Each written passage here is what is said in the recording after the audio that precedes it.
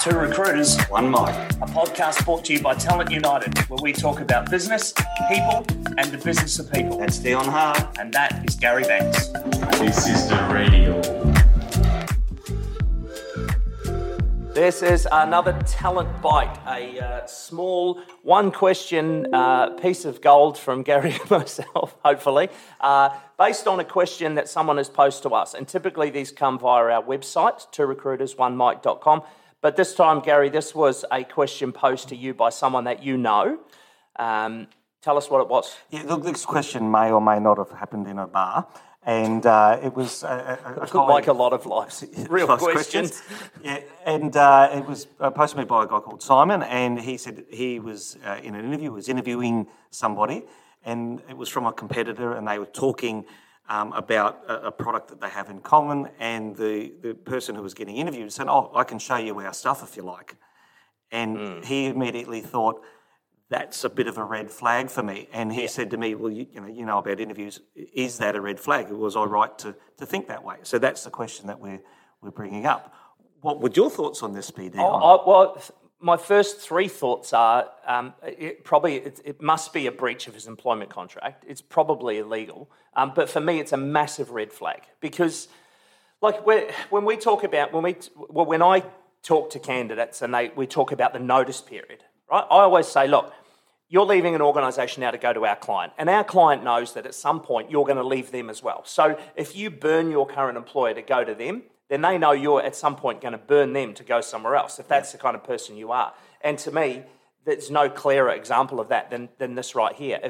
If somebody would show me their employer's IP to get a job with me, then I almost know automatically when it's time for them to get their next job, are they going to show that company our IP? Are they going to show them my IP or the IP of our organisation to one of our competitors to try and get a job? And that, to me, that I don't know, that stinks. I don't like that at all.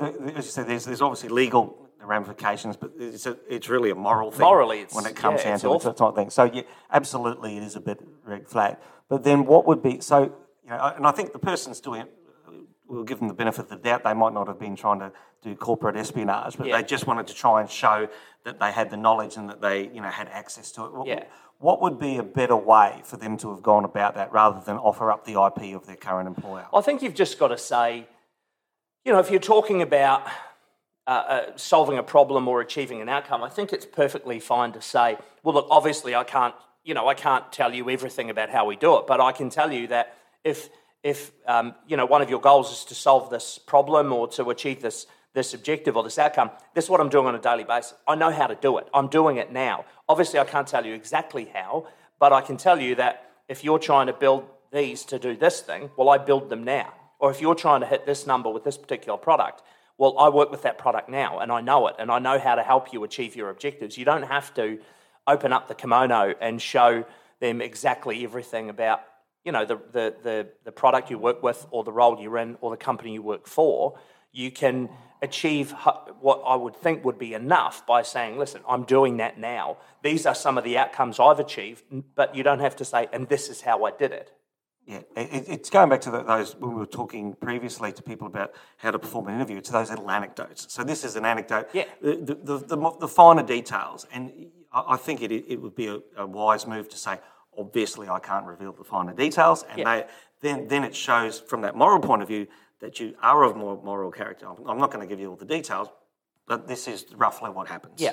Okay, so it shows that you have got, where that line in the sand is, and so that's the sort of person that you would want to have on board rather than someone that's prepared to sell the farm. Yeah, for sure. I mean, as I say, you know this person is going to leave your organisation at some stage, and they're probably going to leave you in a similar way to the way that they're going to leave someone to join you. Unless, look, I mean, maybe, they've had a really bad experience or they've been ripped off or they've been treated really badly by their current employer and they think, well, I'll stick it to you. I'll take a bunch of IP and I'll give it to someone else.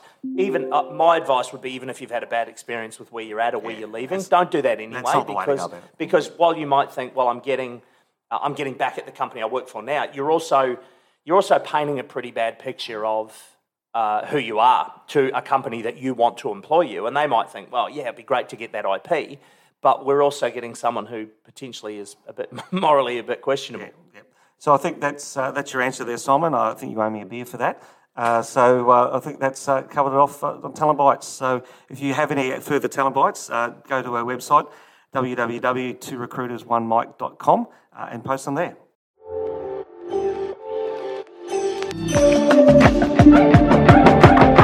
Thanks for listening. Please rate, review and subscribe so we can reach more people. And don't forget, if you want to submit a question for our Talent Bites section, you can do so on our website, 2recruitersonemike.com. See you next time.